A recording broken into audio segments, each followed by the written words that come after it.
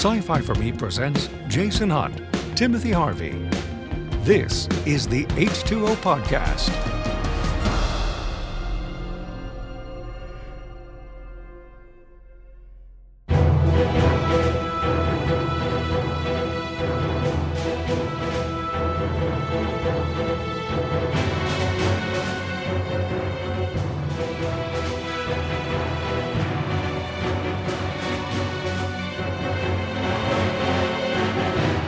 Hello, everybody, and welcome. We are live.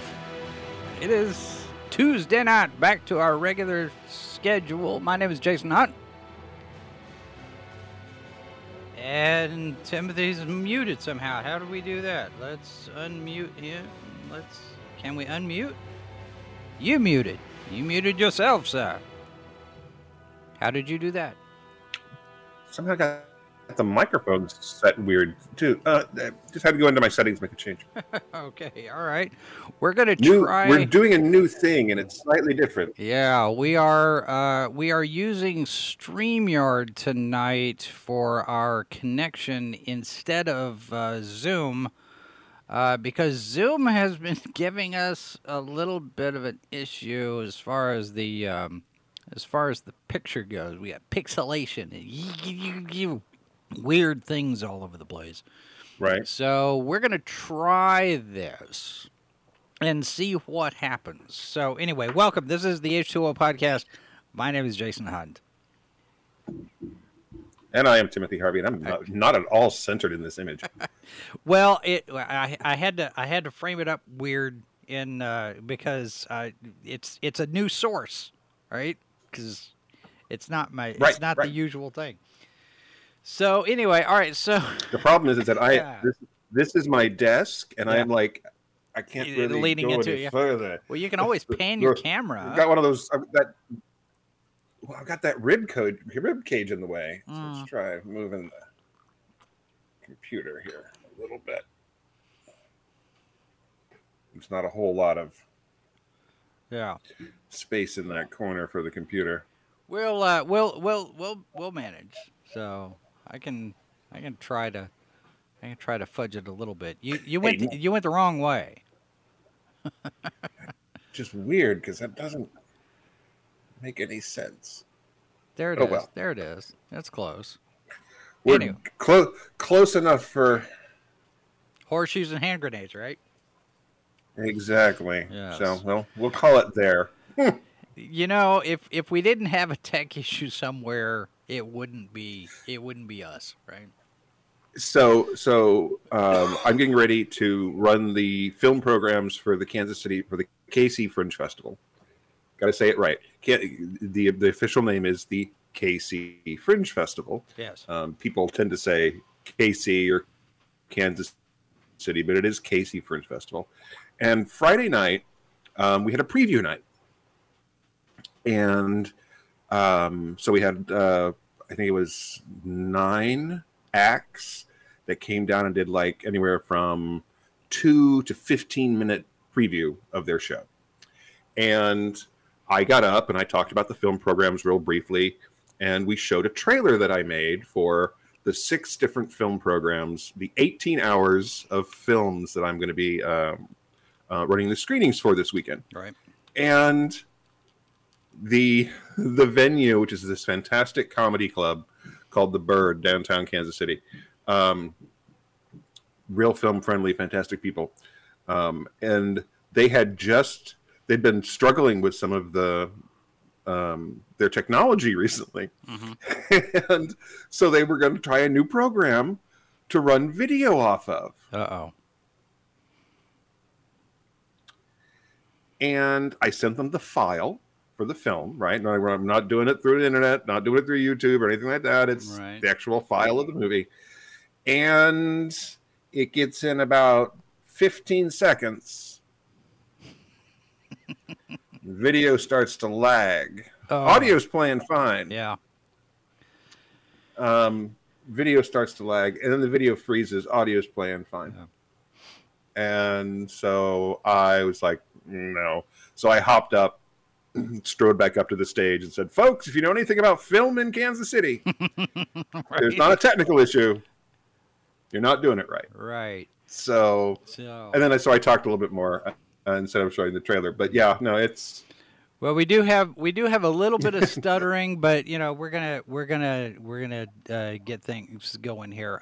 Over on Twitch, actually, we have some people in the chat. I see Cam in the chat. We have a new person in the chat, a new name in the chat. Vengeance CNS has a question for the guy in gray. So Tim, there is a question on its way to you. So Vengeance, go ahead. Let's keep it civil and polite, but yes, let's go ahead. In the meantime, while we're waiting for Vengeance's question, tonight it's kind of I guess would you consider this a milestone? 350 episodes? Well, when you think about how many years it's taken us to get to 350. Yeah, right. Yeah, I mean, we do a show that on barring scheduling things and holidays and life in general can't seriously stop. It's a weekly show. Yeah. And we had a break for a while there, and it's not too shabby. Although it started out as every other week. And then it wasn't. So yeah, I think it's an accomplishment to see what it's nothing to complain about. And really, when you look back at all of the stuff that we've talked about, we haven't had a whole lot of repeats. Now we have had a few. Well, yeah, but sure. Yeah. All right, so we do have the question from Vengeance CNS over in Twitch. Yes. Is Tim taken? His beard is very nice. So you have an admirer, sir. So, there you go. Oh, speaking of which, so yesterday I go down to Arkansas. I go down to Critical Blast Logistics, and I'm helping RJ pack books for fulfillment for one of the crowdfunding things that he's shipping for. And when I get back here, Mrs. Boss has gone by the mailbox and picked up a box for us. And in that box are these magazines.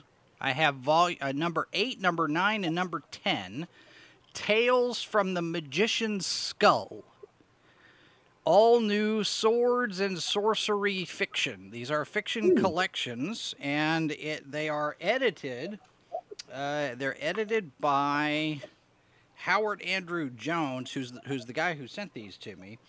He's got a couple of books that are about to be published by Bayan, reprints and stuff. And he had reached out and he said, I've got these books. I want to send you the review copies when they're ready. I was like, yeah, sure, go ahead. He said, in the meantime, I'm going to send you this. So he sends me these, and it's really, it really does kind of evoke ye old Wizard magazine, right? You look at these. Oh, sure, these little covers. bit, yeah. These are really nice, and they're slick, glossy covers and everything. So I'm looking forward to reading because they're just basically inside. They're black and white, and they've got short stories connected with an illustration. So I'm looking forward to taking a look at these, and I'll pass them along. You can have a look at them too. So these are sure. These are gonna be fun. So anyway, so.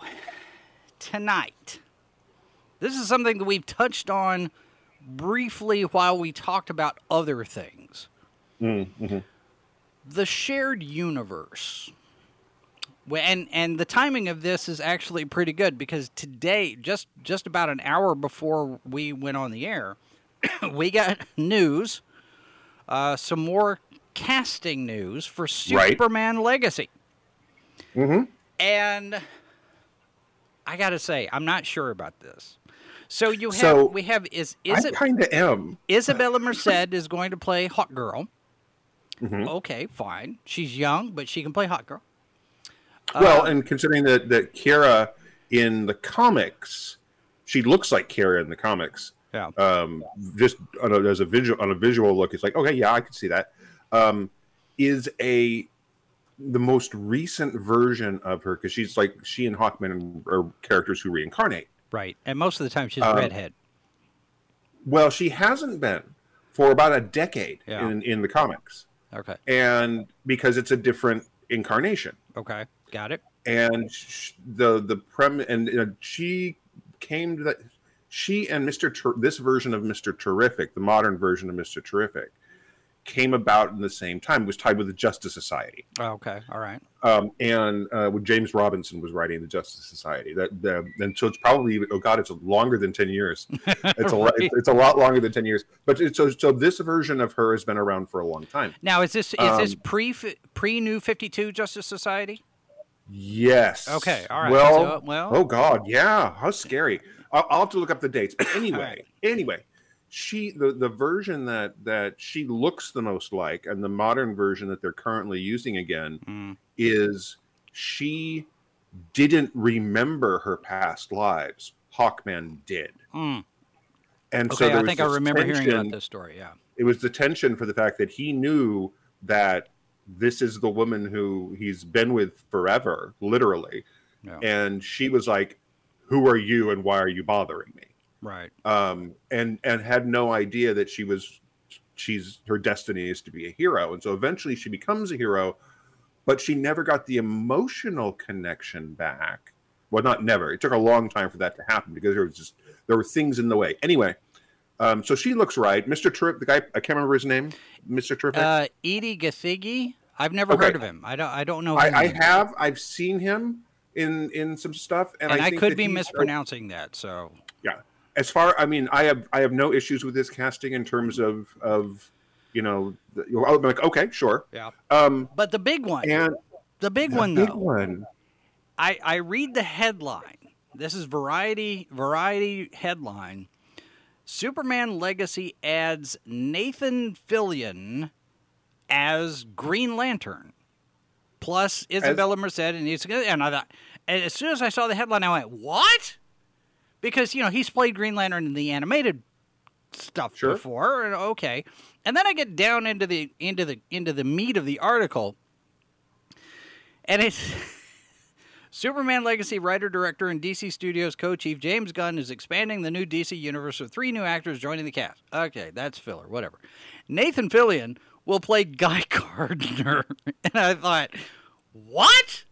Because Guy Gardner is, on the one hand, maybe I can see it, but no.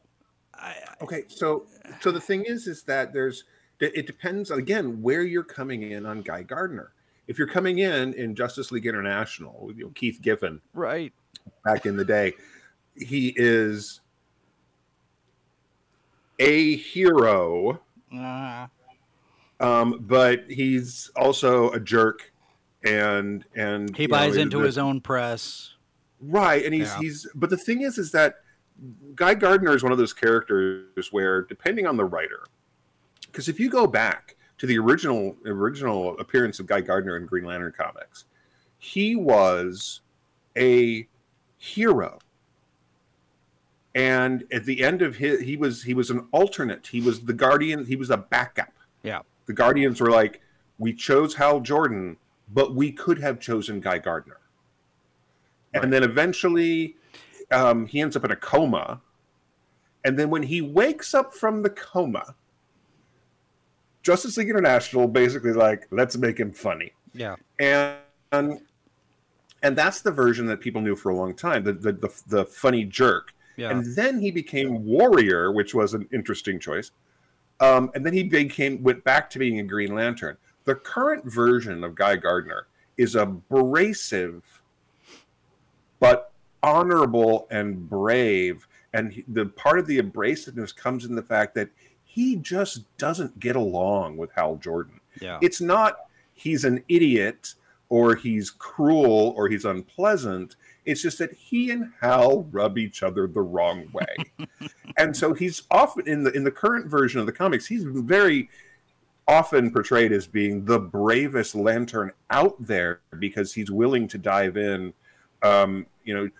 He's just a different kind of Green Lantern. So on one hand, I really want to see what they're doing with this, because if we're getting if we're getting the Justice League International Guy Gardner, then that means we're gonna get One Punch. We're maybe, and we're gonna, but that opens the door more so to Blue Beetle and Booster Gold, because that's their part of it. That's their part of their world. It's the funny hero part of the world, right? So I'm like, okay, and Nathan Fillion is very good at playing that kind of character. Except that Blue Beetle was Ted Kord. Ted Kord and Booster Gold.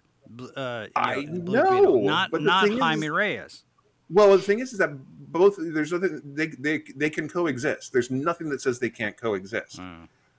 Because one is wearing a suit of alien armor and one is a techno hero. Right. So, but anyway, so I'm looking at this and thinking, okay, depending on which version, if he's playing the abrasive yet heroic modern version, then I think he's perfectly cast. If he's playing the comedic, abrasive hero, arrogant version, he's played that role before too. No. So I mean, but it's going to be the execution. I mean, here's my question as far as that goes, because Nathan Fillion is obviously older than Cornsweat, right? Who's going to be playing Superman. So it does by about 20 years. Yeah. So it doesn't appear as if we're going to go the route of DC Comics where Superman was the first superhero. No. We're gonna get other people apparently established. Maybe we get a different version of the Justice Society than what we got in the Black Adam. I think honestly I am hopeful that we do, because I think the important thing about Superman isn't that he was the first hero. The important thing about Superman is that he's the most inspirational hero. And in many ways, he's the dawn of the new heroic age. Right. And I think that if, again, we're a tie, dear James Gunn, please... Right. It would be, these other heroes have existed. They have been, the age of heroes, the golden age, if you will. I mean, and if you haven't checked out that graphic novel from James Robinson, you should pick that one up. It's Twilight of the Justice Society. But this World War II era of heroes, I think, would be very, very cool to be part of the lore of this new iteration of the DC universe. Yeah. And then now Cam suggested they could have had him play Alan Scott instead. I'm sorry? I said Cam suggested they could have had him play Alan Scott if we're going to go older. He's been more established. He's been around for a while, but I'd almost want to have somebody even older play Alan Scott, because then you can have an older hero. I mean, somebody who's, but so far I'm okay. I did also see confirmation that he said that the Authority is not going to be in the Superman film. Okay. Which again, I'm perfectly fine with, because part of me,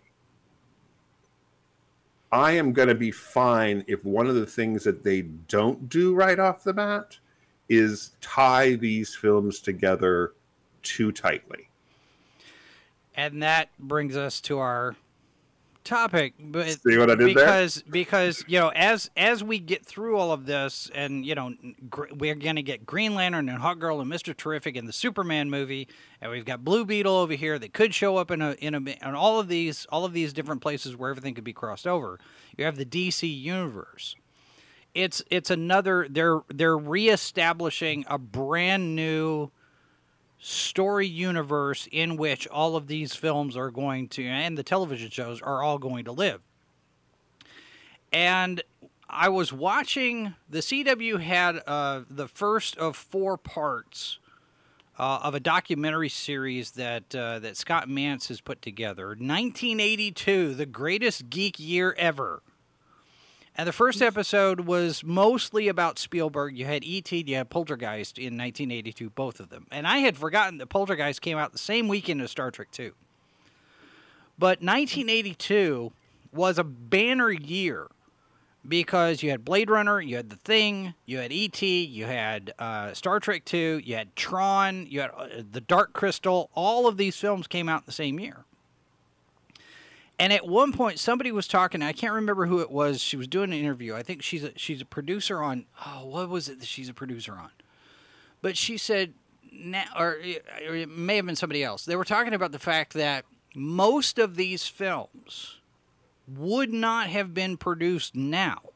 If they were brand new and you came in, you did the pitch, most of them would not be produced now because they're not based on something else. Sure. They're not part of an IP. They're not a franchise type of thing.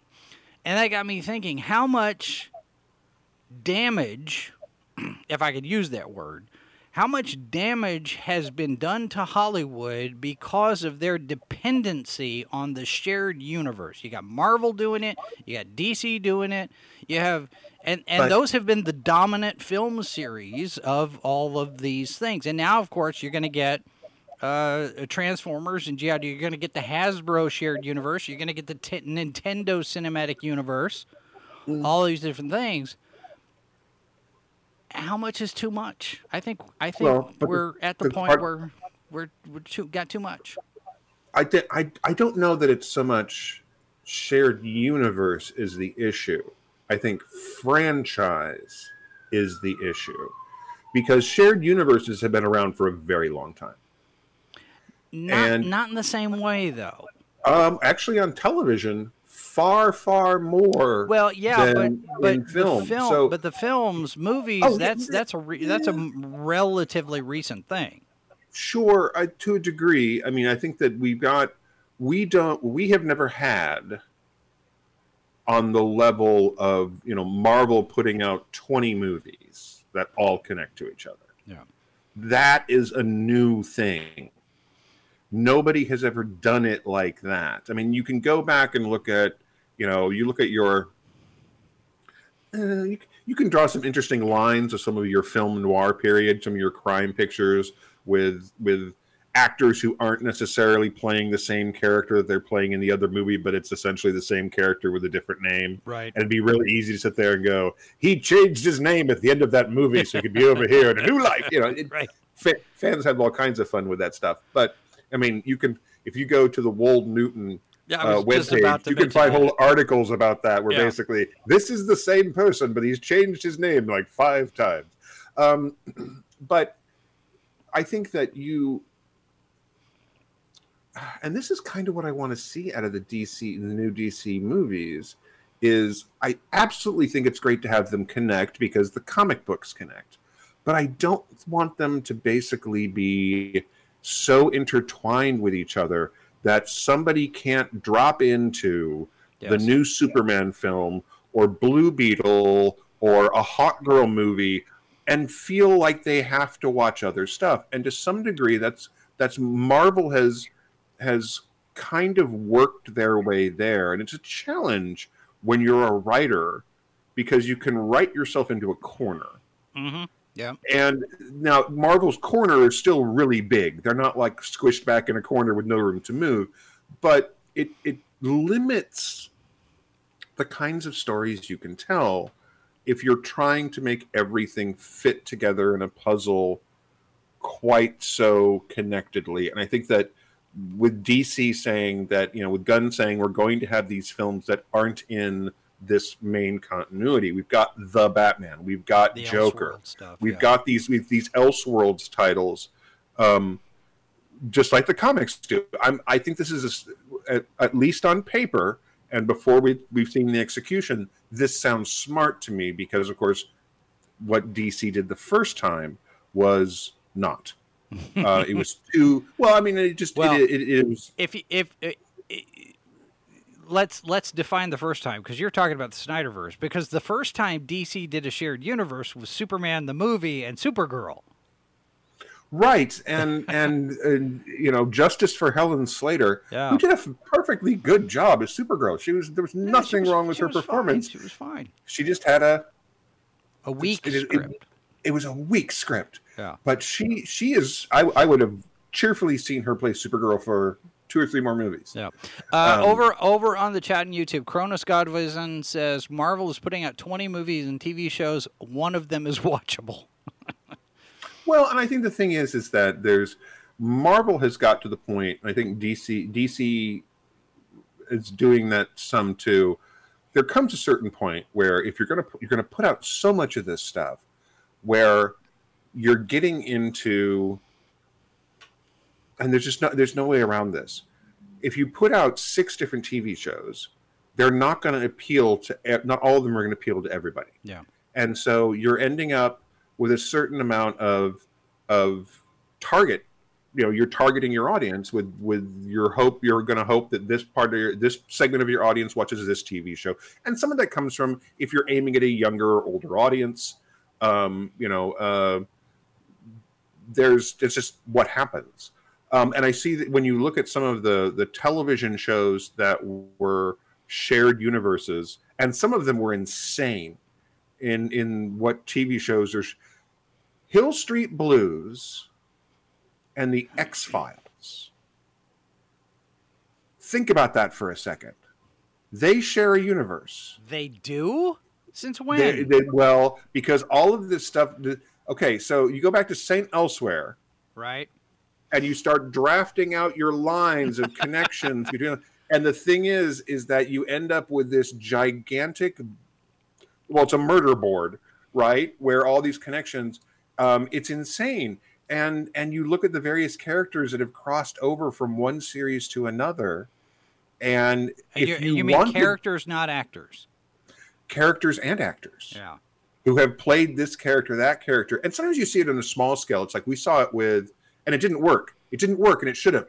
Eureka, Warehouse 13, and Alphas, which should have been very, very cool, but the shows have very different tones. Oh, yeah, yeah.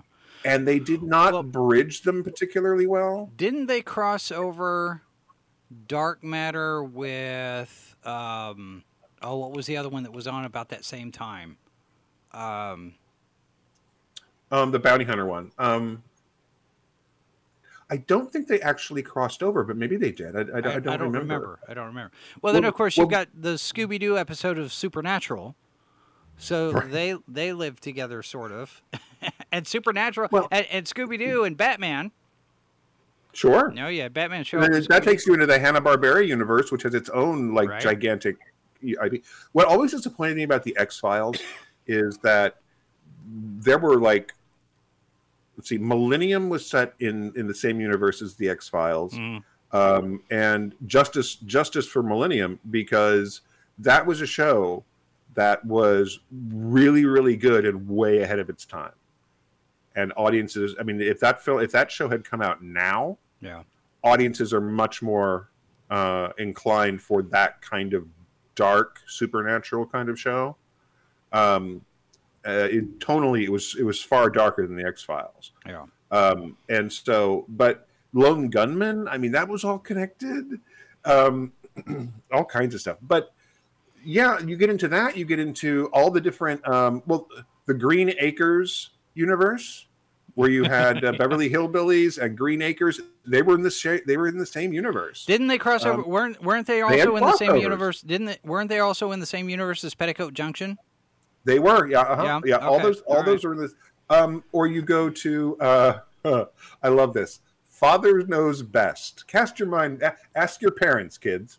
Actually, ask your grandparents. Hey. Father Knows Best. Charlie's Angels. Love Boat. Vegas. There's a deeper cut for those of us who are of an age. Andy Griffith. Dick Van Dyke Show. These are all connected, apparently. Plus Logic over at Odyssey. The Bounty Hunter one was Killjoys. Thank you. That's right. Yep. And I enjoyed both of those shows. I was, it was that part of that weird little period where sci-fi was like, hey, we should make sci-fi shows again. And we're like, that's cool. And it was if you're older, if you're in your 50s like Jason and I are, where you've got that, you remember the syndication, science fiction you basically had to go to syndication in the 90s to get science fiction. Yep. That's where it lived, right? With shows like Mutant X and that sort of stuff. Time Tracks. Yeah. And Sliders. there's some in the 80s too, but mostly was its big period was, I guess, the 90s mostly. And so it was, those shows had a little bit of that element to it because they weren't like, they were fresh, although I think both of them are based on comics, but they were fresh. They weren't tied to anything else. Mm-hmm. They didn't have they weren't like because the advantage of a shared universe and a shared, continuity is that in theory you can bring the fans of X show or X movie along to the new one, right? I mean, you get shows like the Winchesters, right, spinning out of Supernatural. But I also think that you run the risk of, it's the same risk you get with every movie sequel, is that the thing that made the first one such a hit Mm-hmm. is a recapturable thing. Can you grab that thing and make it again and then again? Yeah. And then again. Well, I think that's what made Star Trek work, is because they weren't trying to redo the same model over and over and over again. Now, Next Generation kind of was the original series with, just updated. But then they did Deep Space Nine, and they went completely opposite and did Frontier Town Sheriff out in the West. I mean, Gunsmoke instead of Wagon Train. And Road Vagabond Life says, all in the family, the Jeffersons and Maude. That was another shared universe. Well, and I think one of the things you talk about Marvel, I think one of the problems that you run into with that shared universe with Marvel in that particular case is that Kevin Feige has to have his hands on all of it. And at some point, it gets too big for any one person to manage. And I have said for a number of years now that the Marvel Cinematic Universe is one big, giant TV show. And each movie is the episode of the show. And Kevin Feige is the showrunner. And they're telling, and we've had articles that have talked about this, they're telling their writers and directors, this is what you're going to do in order to fit into everything else. And sure. While the shared universe gives you opportunities to, pop in characters from various different places and in and out and whatever, it also locks you in, like you're talking about, the dependence of, well, we have to see this. I mean, Captain Marvel's a classic example of that, because they set the release date of Captain Marvel in between the two Avengers movies. And it made $1 billion because everybody went to go see it thinking they had to see it in order to know what happens in the next Avengers movie, when it didn't really have any connective tissue at all. It was an origin story. It's set in the past. It's set in the past. And it of course, there's speculation like, well, they knew it wasn't going to play well, so they dropped it in there to get everybody to do it. And how much of that is true? Who knows? Whatever. It doesn't immaterial, but they dropped it. It's a perfectly middling Marvel movie. Right. So they drop it in between the two, bazooka films, big $1 billion, and drop that in. Scheduling. And it had nothing to do with either one of them. And that's when you've got your audience conditioned. Sure, but the problem say, okay, this is what we're going to do.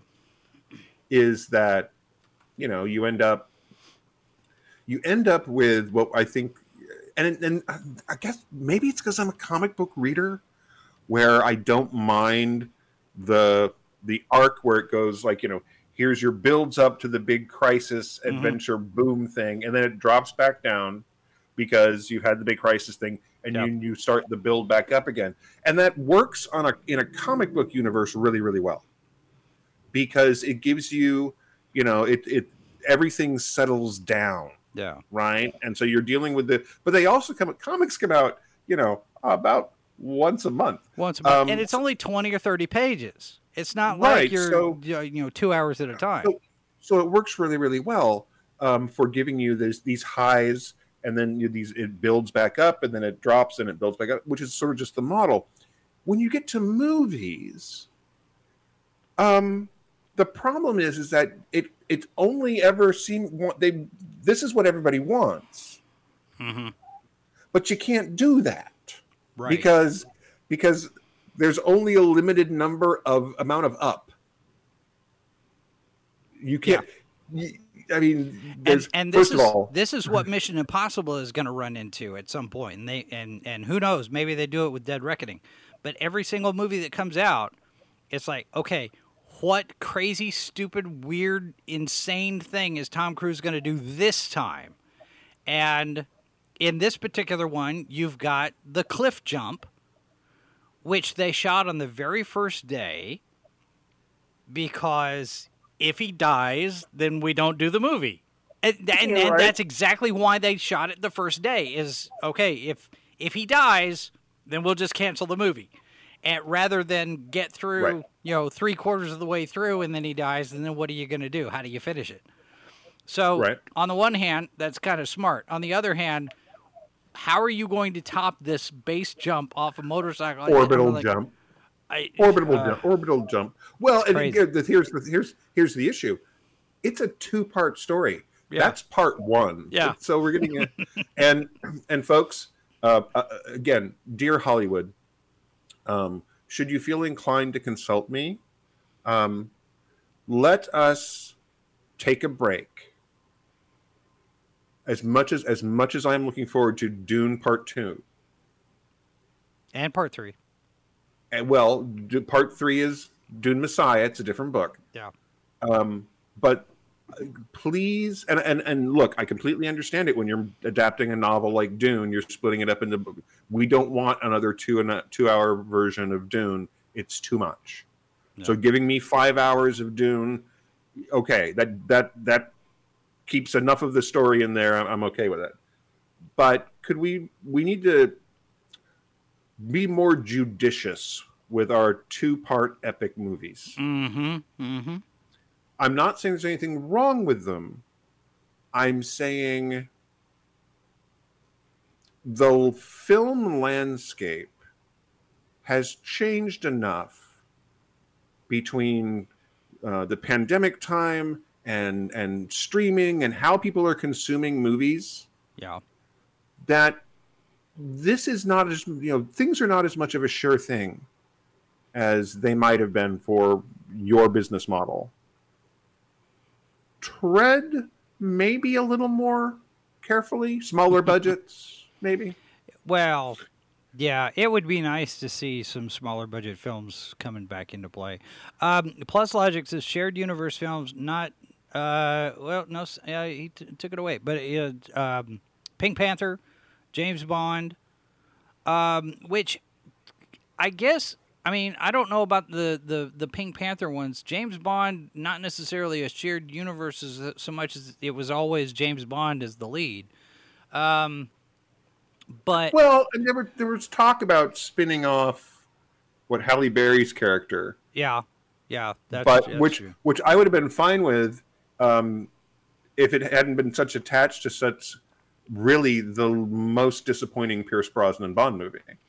Was she in Brosnan? I thought she was in with Daniel Craig. She was in the first Daniel Craig one. No, she was the last. She was the last Pierce Brosnan. Then. Okay. Oh, that's right. Okay. It's the one with the. I know it's the one with the invisible car. Yeah. Plus, Logic also says, didn't the old school Star Trek films come close to reaching the scale of Marvel? Not really. No. Because you only had with the Star Trek movies, you had one movie come out every 3 or 4 years. As opposed to the Marvel films, which are 2 or 3 in a year.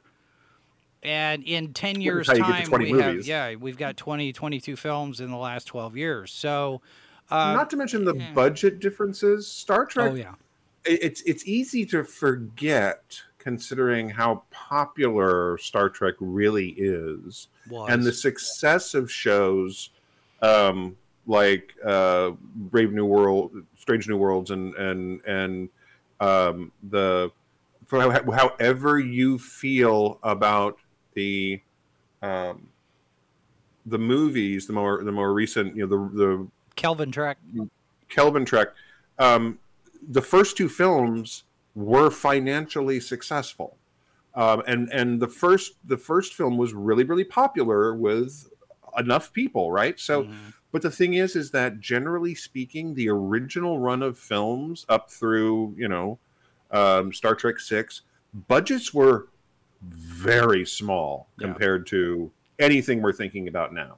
Well, I mean, and that was a reaction mostly to the budget of the first film going out of control, so-called. Sure. Because and that's even fudging things a little bit too, because the budget for Star Trek the Motion Picture does not cover just Star Trek the Motion Picture. Right. It also included all of the work, all of the money spent on the Phase 2 TV show that never came to fruition, that eventually became the movie that was then a TV show again and then back to a... They couldn't decide what they were going to do. And so they've spent all of this development money on Star Trek Phase 2, which eventually gets folded into Star Trek the Motion Picture, and then Star Trek the Motion Picture goes over budget and over schedule because shenanigans, and you have this last minute, here's the picture, it just came out of the developer, put it in the projector and run it, that's all you get. Right. And then Paramount said, we want to do another one, but the TV division is going to do it, and your budget is going to be this big. Well, sometimes, and you and I know this from the independent film world, is that sometimes those restrictions are really helpful. Mm-hmm. Well, the first Star Wars movie, Gary Kurtz sitting there telling George Lucas, you can't do that. We don't have the money. Figure out a different way to do it. But I think that there's, and maybe, I really hope we're going to see this, because interestingly enough, we are seeing it on the streaming side. There's a whole bunch of lower budget pictures and some really stupidly expensive ones for streaming. Guys, more than $30 million on any film you're going to release straight to streaming. How are you going to calculate you made your money? How? Anyway, but you can, those restrictions. And yes, okay, so what was the budget for Star Trek 2? Do you remember off the top of your head? I'd have to look it up. But it was like in the my brain says something like 30 million, and that may be completely wrong. Let me look. But the fact that you've got this, that was enough. Whatever the budget was, it was enough to make arguably the most popular Star Trek movie ever. Yeah. I mean, I think it's still the fan favorite Star Trek film. And, as well crafted as it is, for the fact that they only had so much money to spend. Right. Okay. And you can see how they did that in the movie. You can see how. Okay. So, all-time domestic inflation-adjusted box office for Star Trek 2. $246 million. And its budget? Where is its budget? Because it's not in this same, as old as it is. Sure. Production budget, $12 million. See, there you go. So, and you can tell, actually, if you look at the film, you can actually tell where that money went. Yeah. Because most of the film is set on the same set. It's kind of a bottle episode. It kind of is. It kind of is. And they put a lot of money into ILM for the ships. Yep. And they spent the money in the right place. Yeah, pyrotechnics and visual effects. But here's the thing. The other advantage is that at this particular point, those actors were TV stars. not movie stars. Right. They were not getting paid $10 million a person, Right. or and it was also not 3 hours long. The running time on this thing was 113 minutes. See, that's the other thing, is this whole big, everything's going to be epic. Well, and there's a place for epic. There's a place for 3 hour movies. There's also a place for an hour and a half. Yeah. I mean, 90 minutes is a perfectly acceptable thing. But I also think there's this weird audience expectation. And I think that the Fast and Furious movies are a great example of this. We did a crazy thing with the car. So now we have to do another even bigger crazy thing with a car. Mm-hmm. And now we're making a third movie? Okay, lots of cars, bigger, and it escalates, and the budget keeps going up. Right. And so you got to make bigger and more expansive, and they become more ludicrous and more silly, and to some degree they're a lot more fun. If you're a fan of the series, which I'm not particular, I can take it or leave it. I have not seen the latest film, and apparently a lot of other people didn't either. Yeah, I haven't seen any of them because it has not been the blockbuster that they were hoping for there either. But the thing is that it's a escalation that cannot go on forever. It just can't, because there's a limited number of eyeballs and a limited number of butts to put in seats. Right. And with Hobbs and Shaw, it becomes a shared universe, because now you have you have different characters set in that same story universe, mm-hmm. with a supervillain. Well, but also bear in mind, this is my favorite. This is not my favorite, but one of my favorite shared universes. Spy Kids. Okay, Spy Kids. Yep. There's 2 or 3 Spy Kids movies. Right. We're gonna get a new one too. Kill Bill is set in that universe because it has crossover. Yeah, From Dusk Till Dawn, which is a vampire movie, is set in that universe. Planet Terror, which all these things connect because they have crossover characters. Machete crosses over into all of those various threads. It makes it a shared universe. Okay, so now, let me ask you this then. Because we talked about shared universes, characters showing up, at the same actors playing the same characters, but they're in completely different types of film. Tonally, Spy Kids, like you said, Spy Kids is much different from Dusk Till Dawn, which then begs the question, is it a shared universe or is it a multiverse?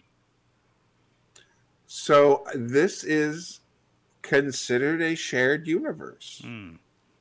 Now, whether or not, here's where you can argue distinctions, right? And I think that to some degree, some of this also falls into the category what some of these folks consider is shared universe.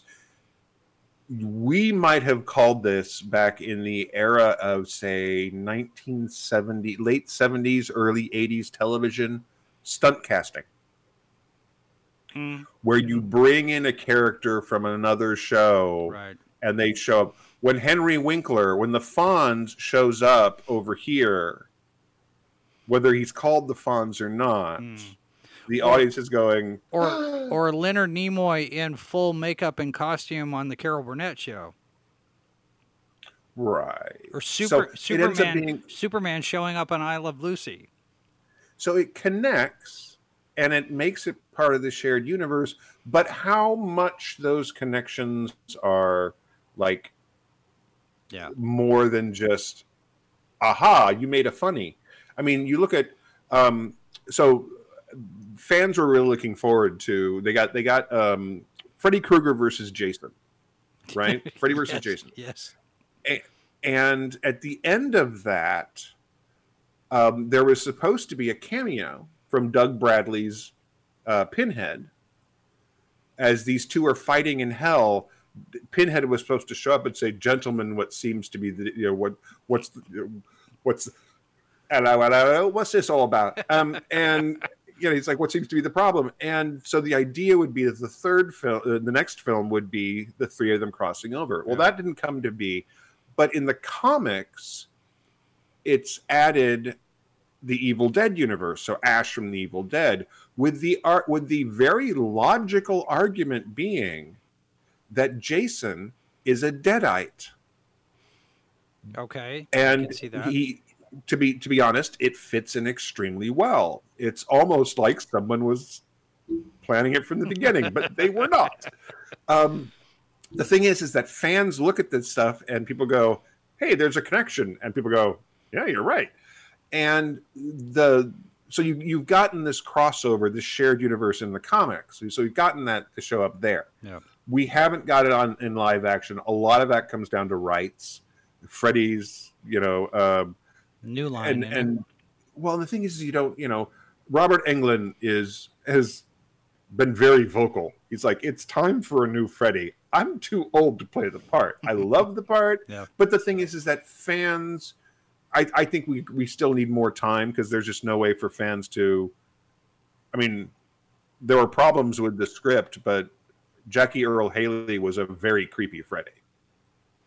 The script wasn't as strong. Which, if you go with the original Freddy, probably works better than the comedic arc that we got for the later editions of Freddy in that.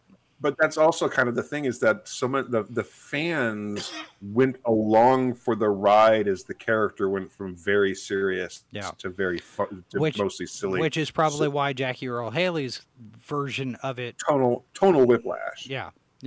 Well, that and the fact that they, some of the more implied nasty aspects about Freddy and what he did to the kids. Mm-hmm.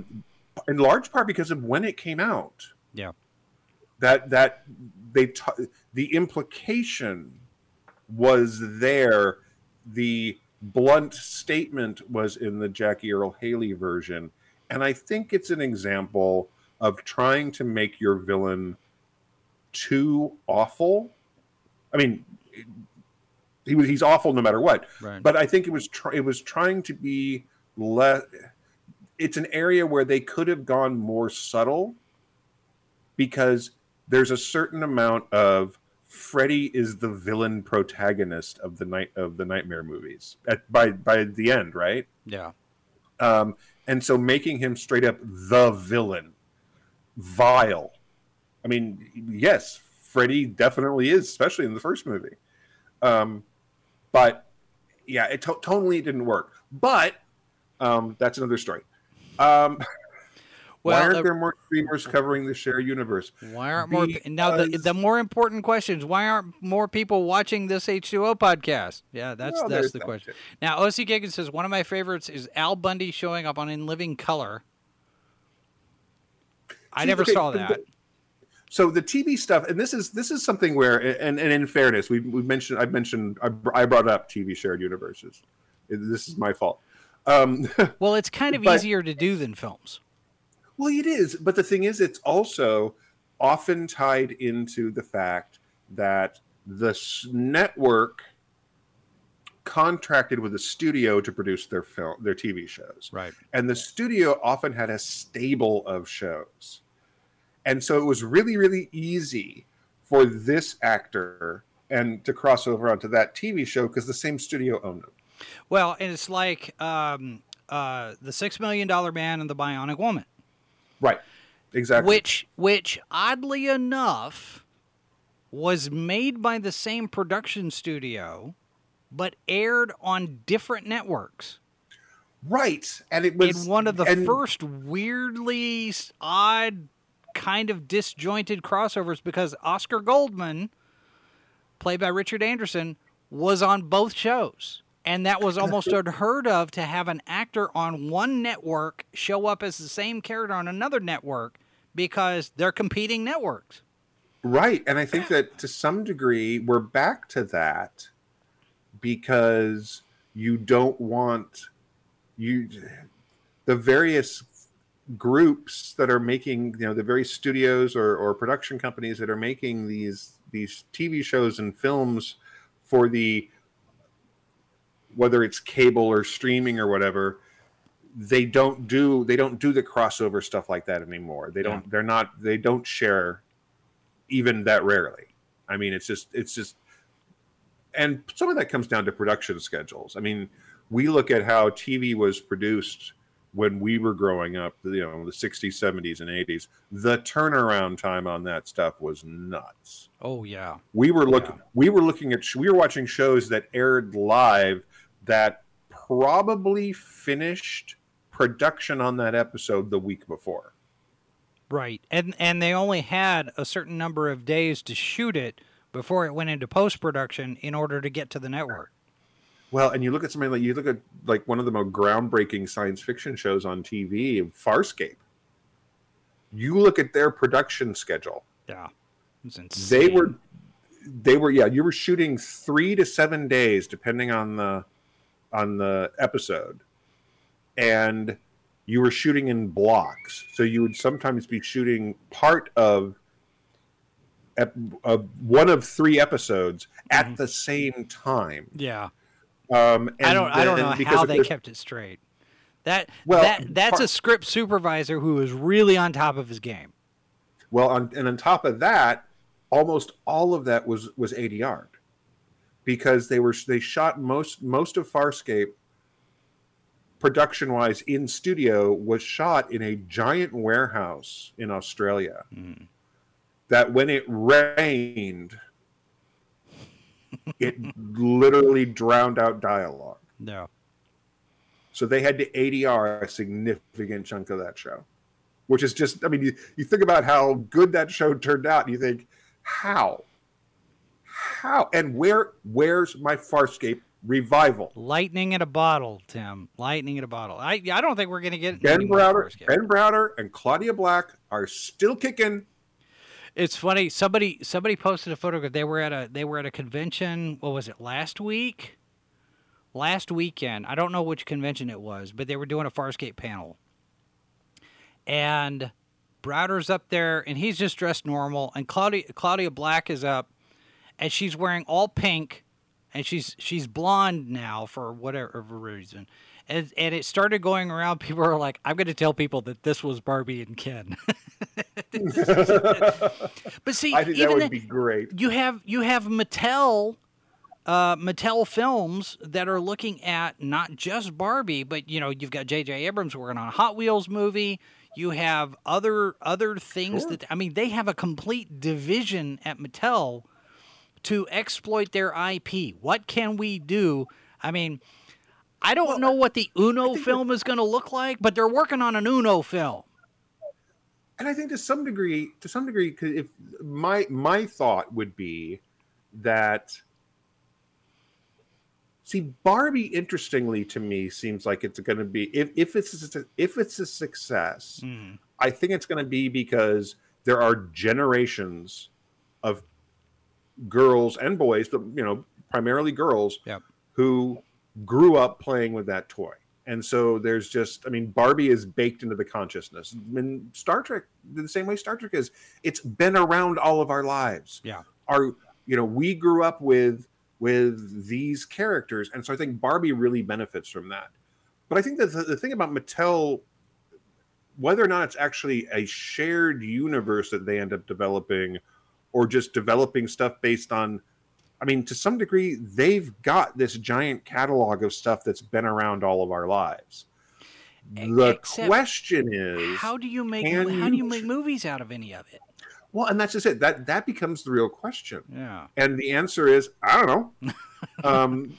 But the thing is that a Hot Wheels racing movie that was geared towards kids. They did that already. It's called Cars. Well, and learn the mistakes. Learn from the mistakes that the Cars movies made. Don't set talking cars in what is clearly the post-apocalyptic remains of the real world, guys. Don't do it. I tell you, that headcanon of the whole Toy Story universe thread is brilliant and scary at the same time. It is a phenomenal piece of work. It's Wold Newton in a different form. Yeah. It's Pixar's really, Wold Newton. Yeah, it's really cool. Yeah. But yeah, Right. So we got Cam and Cronus both pointing out Mork and Mindy and Happy Days. I want to mention that before we get into, but yeah, go ahead and finish your point, and then we'll go to that one. Well, I was just going to say that you've got there is definitely a market for toy-based films. There always has been. The issue has often been is that just because you made a film about the toy doesn't mean you made a good movie or a movie that people are going to watch. Battleship. I mean, we literally got a Battleship movie. Yeah, I know, right? And when you look at what they actually made, and you think to yourself, this could have been a 1980s science fiction movie. It has no distinction between a Canon Films, Orion Pictures, Carol Co. Yeah, it's got a more expensive cast, but in terms and the thing, honestly, if it had come out in the 80s, it would have been a hit. Yeah. And it still wouldn't have been. There were a lot of not good movies in the 80s that were hits. and there's a lot of not good movies now that are hits. Yeah. That's how it works. But a question over in Odyssey. Road Vagabond asks, wasn't there a newspaper comics crossover of many characters for some reason? Can't remember the reason they did it. That wasn't in the films. Because you had Batman and the Green Hornet crossover in the TV shows. Also in the comics. And also in the comics. Of course, the Green Hornet is a descendant of related to the Lone Ranger. But the comic strip characters, you have a group of them: the Shadow, the Phantom. Who are the others? Because there's a group of them. Shadow. It's Mandrake, the magician. Yeah. It's the Phantom. It's Flash Gordon. Okay. And who was the other one? There was a fourth one. And they actually did a cartoon version of it. Yep. These are actually characters that it Tarzan? No, it wasn't Tarzan. I don't think so. Let me look. But the thing is that these are characters who potentially could work really, really well. This would be the kind of thing that Defenders of the Earth could potentially be a really rich thing to come back to. Yeah. Defenders of the Earth. Thank you. It was Flash Gordon, the Phantom. Yes, we've talked about how the Phantom movie of the 90s is actually a really fun film. Yeah, the Phantom, Flash Gordon, Mandrake, and Mandrake's assistant Lothar. Okay. Yeah. So it was, and the thing is that these were all, I can't remember whatever the comic, I cannot remember the name of the syndication. It was King's, wasn't it? Oh, okay. That's what was there, but I'm like that can't be right. King Features Syndicate, I think. So by the same. Yeah, so they were all owned. Again, we come back to owned by the same people. Yep. But the thing is that they were actually really, really cool. I mean, we've talked about before how the Phantom is a great character, and quite frankly, I would love to see Return of the character. But as we've also talked about before, I love the Phantom as a legacy character. Is a really cool idea because you can reinvent it for a new generation. Yeah. The problem is that the Phantom is kind of like the Shadow. He really works best in the 1930s and 40s. Kind of like Indiana Jones. Yeah, and I think that we've, like we talked about last episode, I think that some of these folks, they fit so well in their era of original appearance that the more you pull them out of them, the less they feel like that character. And you can do it when a character ages. I think that's okay. If you're going to go that route, that makes sense. But you have characters like the Shadow in the comics. They pulled him into the 80s, and it's supposed to be the 1940s Shadow in the 80s. And I'm like, the 4-issue miniseries was okay, but then the like 18-issue follow-up series was just terrible. Yeah. Because it only works for a minute, and then you're like, but how why? So, but yeah, I mean, there's. See, I wouldn't mind seeing a Phantom Shadow team up movie set in the 30s.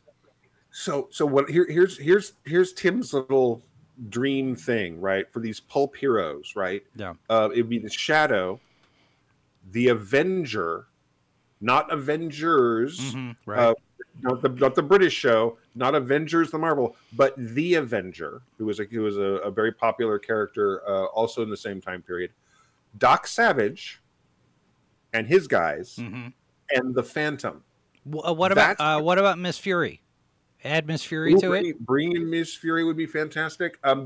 These characters all sitting in this space, because they all dealt with criminals differently.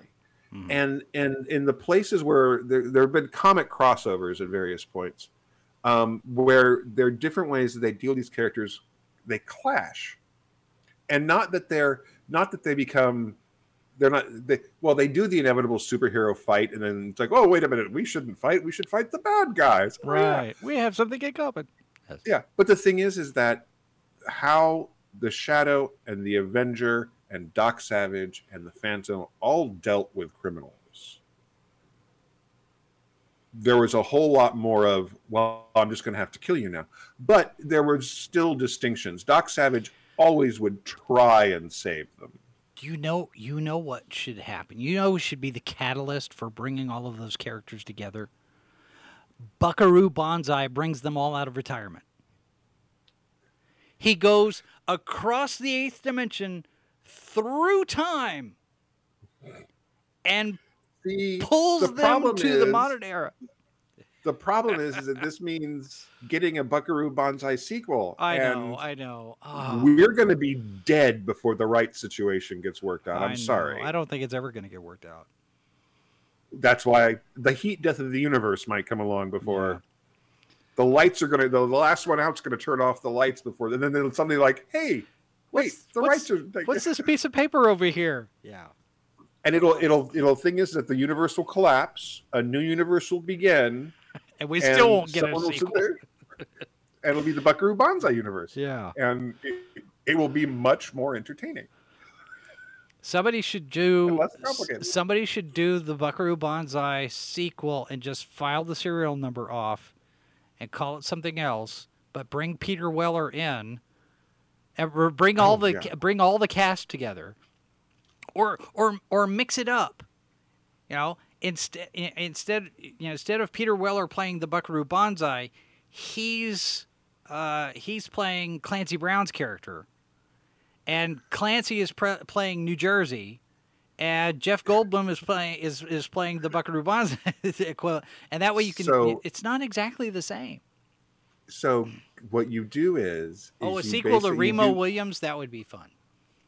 You do the Ghostbusters sequel model, where 90% is a brand new cast, and then Buckaroo shows up at the end. It's not billed as a Buckaroo Banzai movie at all.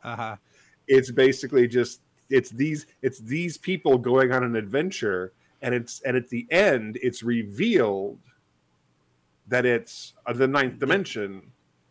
And because with the changes in makeup and things like that, you could make the aliens look close enough, but not just like the Electroids did before. Yeah, right. And then at the end, you never actually say the words Buckaroo Banzai, but you have those people show up dressed the right way, and they help save the day. And it's just like, or before he shows up. Right, they've won. They saved the day. Right, they get a package, and they open the package and says, "Oh, hey, these are some really nice blue blazers. I wonder who sent them to us." And then that's when Peter Weller walks in and says, Hi, guys. And then you cut to black and go to the credits. Yeah, you could do a lot with that without actually having. And you shoot the end credits in that same viaduct where they shot the end credits. We should do. That's what we should do for our final episode of the H2O podcast. We should go to that viaduct and shoot the end credits of the H2O podcast in that viaduct. I think I just really like the idea of my waking up next to Suzanne Plachette and going, "Honey, I had the strangest dream." Right. And that's a deep cut for some of you kids at home too. So. Yes. So yes, Buckaroo Banzai and Big Trouble in Little China could actually work as a shared universe. They could. They actually could. Yeah. Although interestingly enough, there have been attempts to make. Because of course, okay, so to some degree, I blame Alien and Predator. Because while it is kind of cool to envision these things together, the execution for the movies has been disappointing. The comics have gotten it a lot better because again, you can do different things in comics, but there have been attempts to make things like Big Trouble in Little China and The Thing fit in the same continuity. I want to say I saw, was it a comic strip? It may have been. It was probably a fan thing, but you had all three of the Kurt Russell characters meet each other: Jack Burton and Snake Plissken and whatever his character was from The Thing, all met each other in this thing, and I don't remember if it was a comic book or if it was something. It was funny to look at.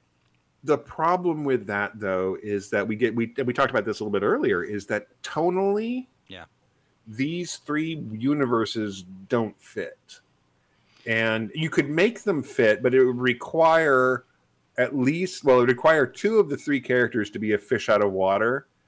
And well, I don't know. The Thing and Escape from New York kind of fit together better than Big Trouble in Little China. Yes, I mean, but the thing is paranoia and cosmic horror. Yeah. Escape from New York is social satire and post-apocalyptic. But the apocalypse could have been brought about by all of the societal paranoia brought about by the shape-shifting things. There's ways to make it work. Frankly, I think that They Live and Escape from New York fit together really well. Yes. But we have not, as far as I'm aware, we've not had that shared crossover yet. But anyway, I think we have not. We are. Cam says Secret Agent and The Prisoner. I'm not familiar with Secret Agent. Okay, so has long been speculation that Secret Agent Man was the Patrick McGoohan spy show that preceded The Prisoner. And there are a lot of similarities between the two characters. Now, the number 6 in The Prisoner is never given a name. Like, we never hear his real name. Right. So there has long been this fan theory that started really when The Prisoner came out, that number 6 is that character from the previous series. And McGoohan has given contradictory answers. The other writer, Patrick McGoohan was the main writer. He was not the only writer. It was a lot more collaboration at the beginning before it became more him. The other writer has said that was the intent. Mm-hmm. I think if I'm remembering this right, folks, correct me if I'm wrong. But over the years, McGoohan's been like, oh no. Maybe. He's never actually flat out said yes. Yeah. But there's been some wiggle room. And the thing is that they actually do fit together. But that would not necessarily be a shared universe. That would be a stealth sequel. Yeah. And that's a different one we haven't. That's a whole other topic. But see, the thing about it is those sequels, I mean, you look at Star Trek, those are sequels to the original series, and it becomes a shared universe because you have a new set of stories, a new set of characters that are connected to the original one, the other one, the first one, and this one over here. So you could make the argument, even if Secret Agent Man and the Prisoner are directly connected to each other, then they're still part of a shared universe because it's in that same setting. Well, except the thing is that they're Ish. they're less in the same setting as they potentially share the same lead character. Yeah. Because the settings are the tone of both shows is different. And certainly the surreal paranoia, very surreal paranoia of the Prisoner is a different tone than Secret Agent Man was. So. Well, and what was the other one? Because you had, Plus Logic says Commando could work with Big Trouble in Little China, the Schwarzenegger film Commando. Well, and I think that there's a fair amount of argument that I can't remember how it all connected, but Commando and Predator are essentially the same universe because Schwarzenegger is essentially playing the same character. Yeah. Now, in fairness to, or not, in fairness isn't right. Arnold played pretty much the same character in a lot of movies. Yeah. Because that's what people wanted him to do. That's what they. Conan and Red Sonja, which technically weren't, because Schwarzenegger's not playing Conan in Red Sonja, but he's playing Conan in Red Sonja. But they are definitely. I mean, they are. There's and this has been acknowledged in the comics too, depending on who the rights holders are. Yeah. They have shared the same universe. Yeah, those films are cousins. Those films are cousins.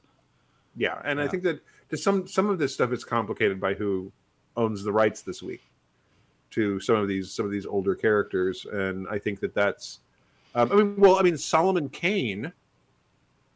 There was actually a movie, by the way. Yeah. Cast your mind back to a film you probably didn't see.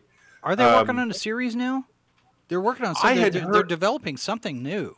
I had heard that there was a series in development, but I heard it was just in passing. I have not heard anything since.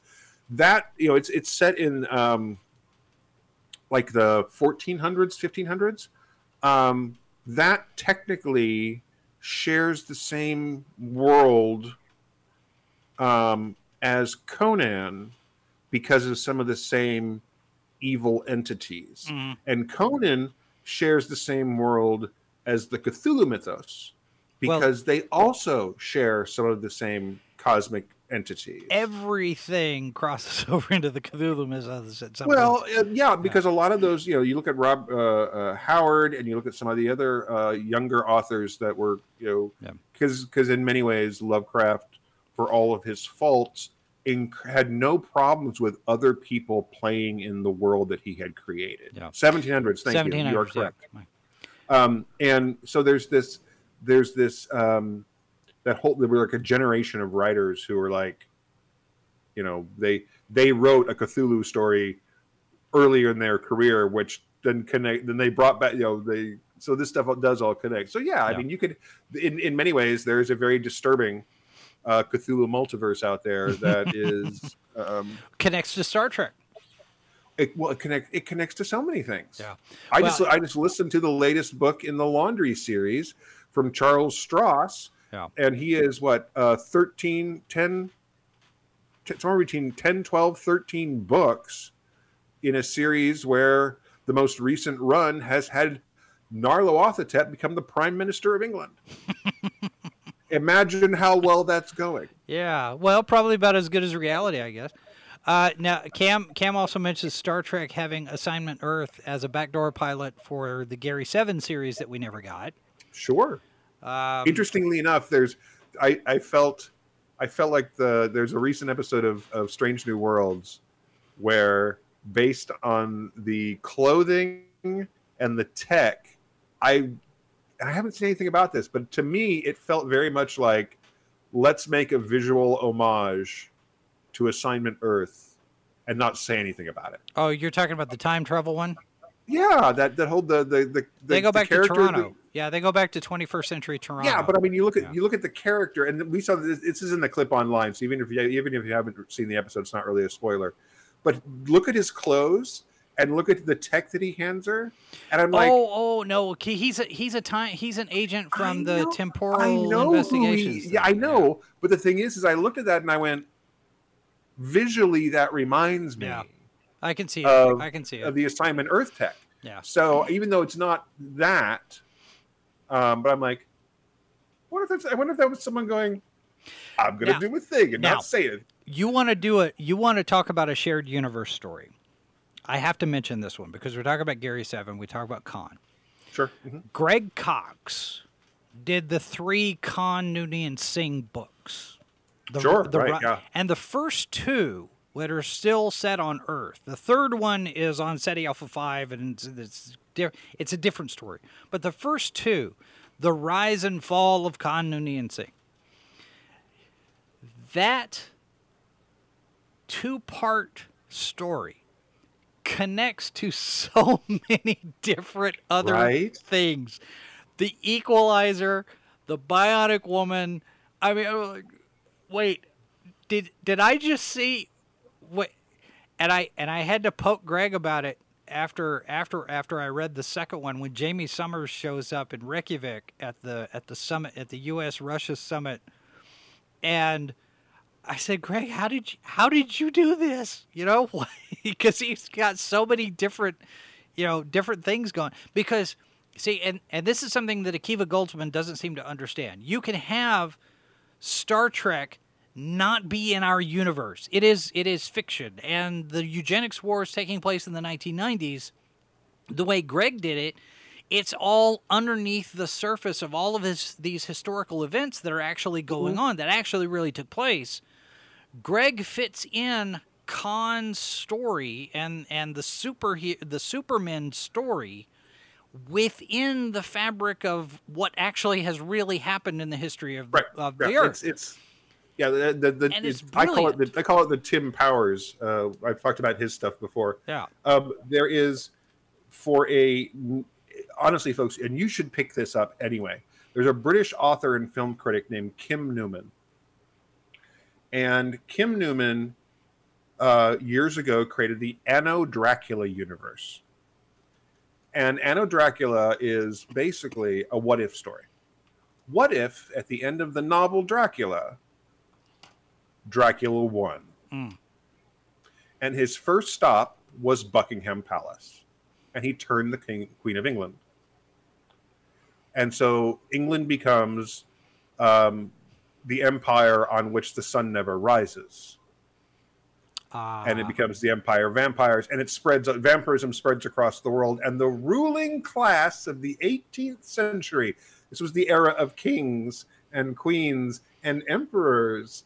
And so the ruling class becomes vampires. Things get interesting. But here's the fun thing. He took every vampire that showed up in fiction, and they make appearances. Fine. The sequel is set during World War I. Well, there's a character who got his start by flying before he went off to study in the Far East. He's got a laugh and a pair of Colt 45s and a black slouch hat. Oh wait, that's Kent Allard. Who's Kent Allard? Oh wait, it's the real name of Lamont Cranston. Who's the Shadow? The Shadow. The Shadow is a vampire. Biggles as a vampire. All these pop culture characters. Yeah. The League of Extraordinary Gentlemen, essentially, except for vampires. Fiction. And even if he didn't have the rights to the character, you would recognize the character. So Lestat from the Anne Rice books could show up. They wouldn't call him Lestat. Right. But it was so obviously who it is. And he's built this multi-novel series where he's taken us through vampire fiction up to the modern day. And there's characters that are through lines because some of the characters are vampires. They live a long time. Yeah. But the thing is he's been able to take the 20th century and now the 21st century and filter it through a lens where vampires have been ascendant and not ascendant, where Dracula was the most terrifying force on Earth, or some kid wandering the American Southwest during the 1960s, because Dracula always comes back. Yeah. And so, I mean, there's all these different cool things, and it's an incredibly cool shared universe because just like League of Extraordinary Gentlemen did, but even more so, it's not mean-spirited the way that League of Extraordinary Gentlemen became at the end. Alan Moore is opinionated.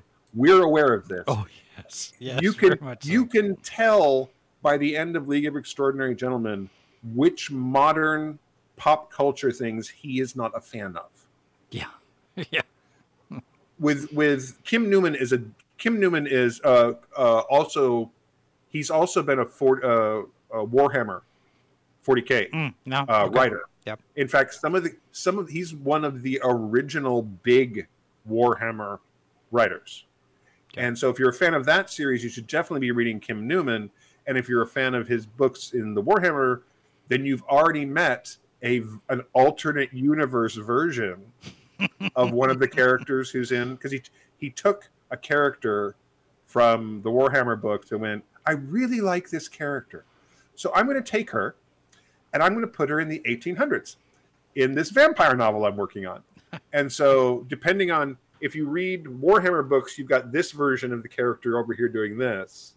If you read his vampire books, his Anno Dracula books, she's over here doing this. Yeah. And technically they're the same character, but not really. So, Plus Logic and over in Odyssey, Plus Logic says, as a child, I always felt Buck Rogers and Battlestar Galactica were in a kind of shared universe. Maybe it was the time periods in which they were produced.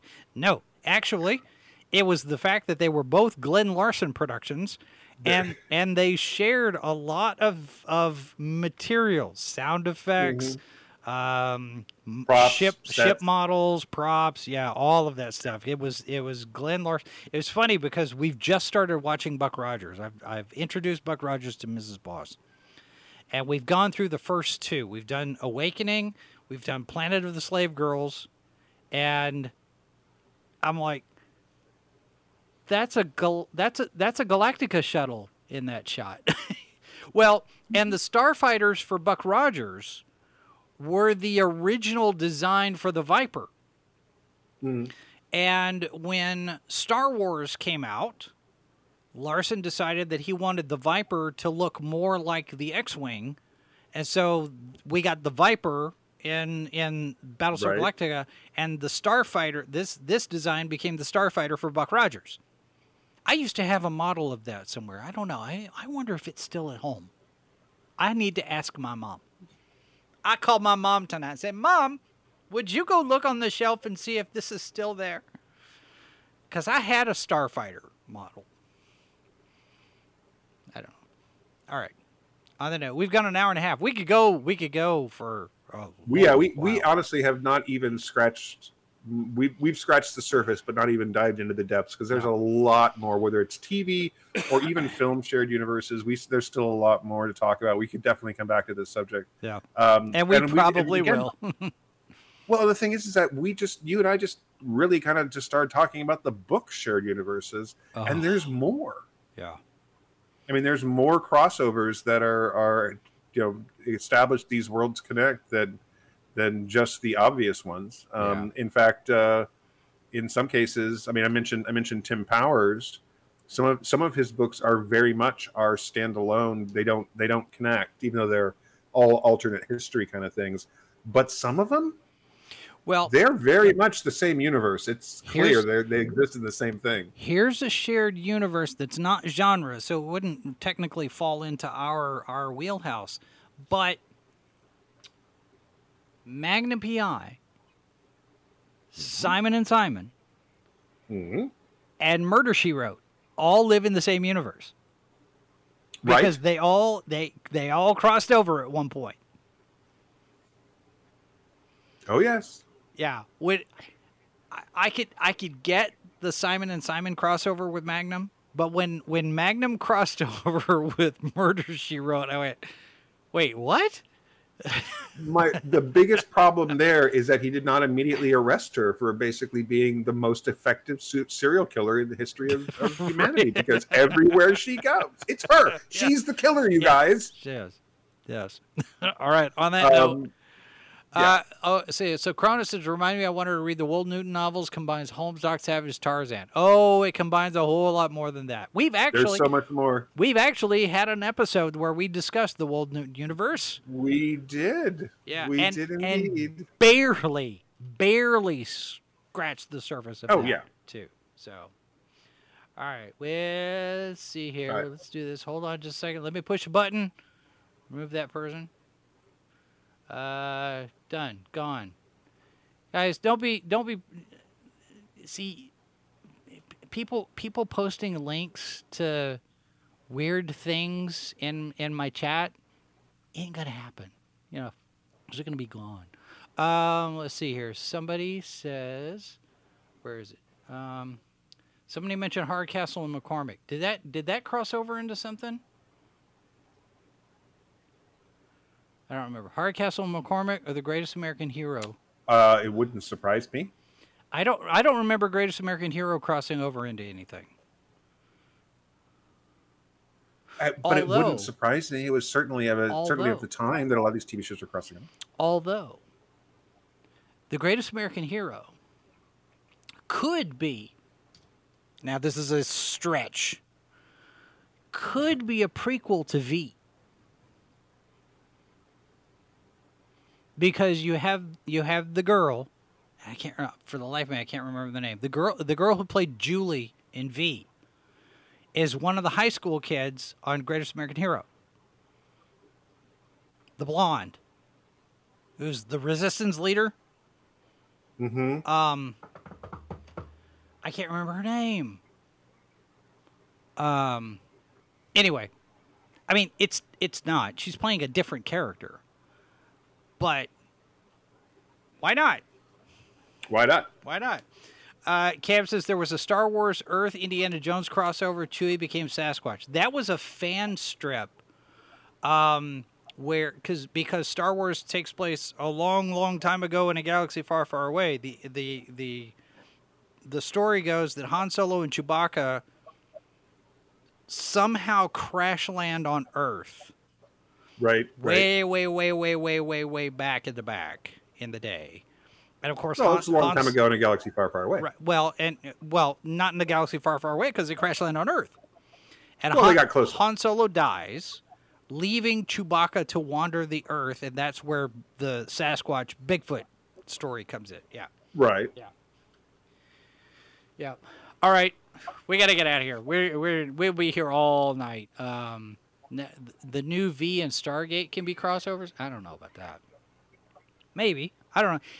If you spend enough time in Wold Newton, you will be able to find connections in everything. Yeah, you'll knit them all together. Yeah.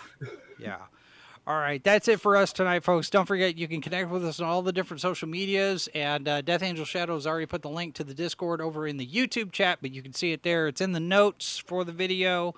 And if you are so inclined, do check us out on other video platforms besides YouTube, just in case. And that's going to do it for us. No Live from the Bunker tomorrow, but we will have Thursday, the AI panel, and then Open Line Friday on Friday, and then we're back to Good Morning Multiverse on Saturday, although Tim won't be here because he's doing I will not be here. I'll be with the Fringe Festival. Same thing with Monday, and we are taking next week off. Because I'll probably be exhausted. Yes. In all honesty, it's going to be a very full weekend, and I'm going to have a lot of fun. Yeah. But I've also got a lot of movies to screen over.